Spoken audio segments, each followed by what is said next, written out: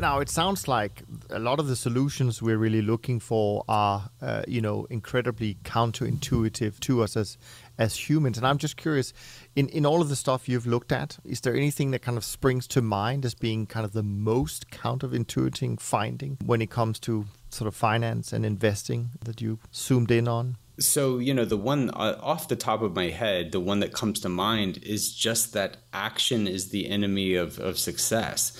Meyer Statman looked at 19 different countries, and he found that there was a monotonic, so a stepwise correlation between activity and investment performance. So those who did the worst were those who ironically kept the closest eye on the markets. So it's a weird thing to say that, no offense to listeners of this podcast or my podcast, but it's like by virtue of caring this much about it, right?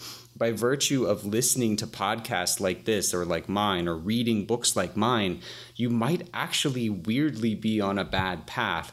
So there's this apocryphal story of Fidelity doing this survey of who did the best. And it was the people who had forgotten they had accounts or people who had died. And, I don't even know if that's true, but the research is unequivocal that the more you do, the worse your results are.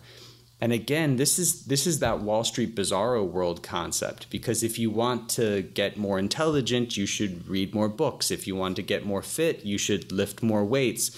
If you want to make more money, you should do nothing, or next to nothing. And it's a very weird thing to try and get your head around. Yeah, no, that's a great example, actually. I was thinking about, from my own point of view, what would I think of as being really counterintuitive? And I kind of landed on the thing that, as when you start out in this industry, and I guess even before, you're always told you should buy low and sell high. Then I end up in this trend following world for 30 years. And of course, what we do is we buy high and we sell low. And it's completely the opposite, but it really works.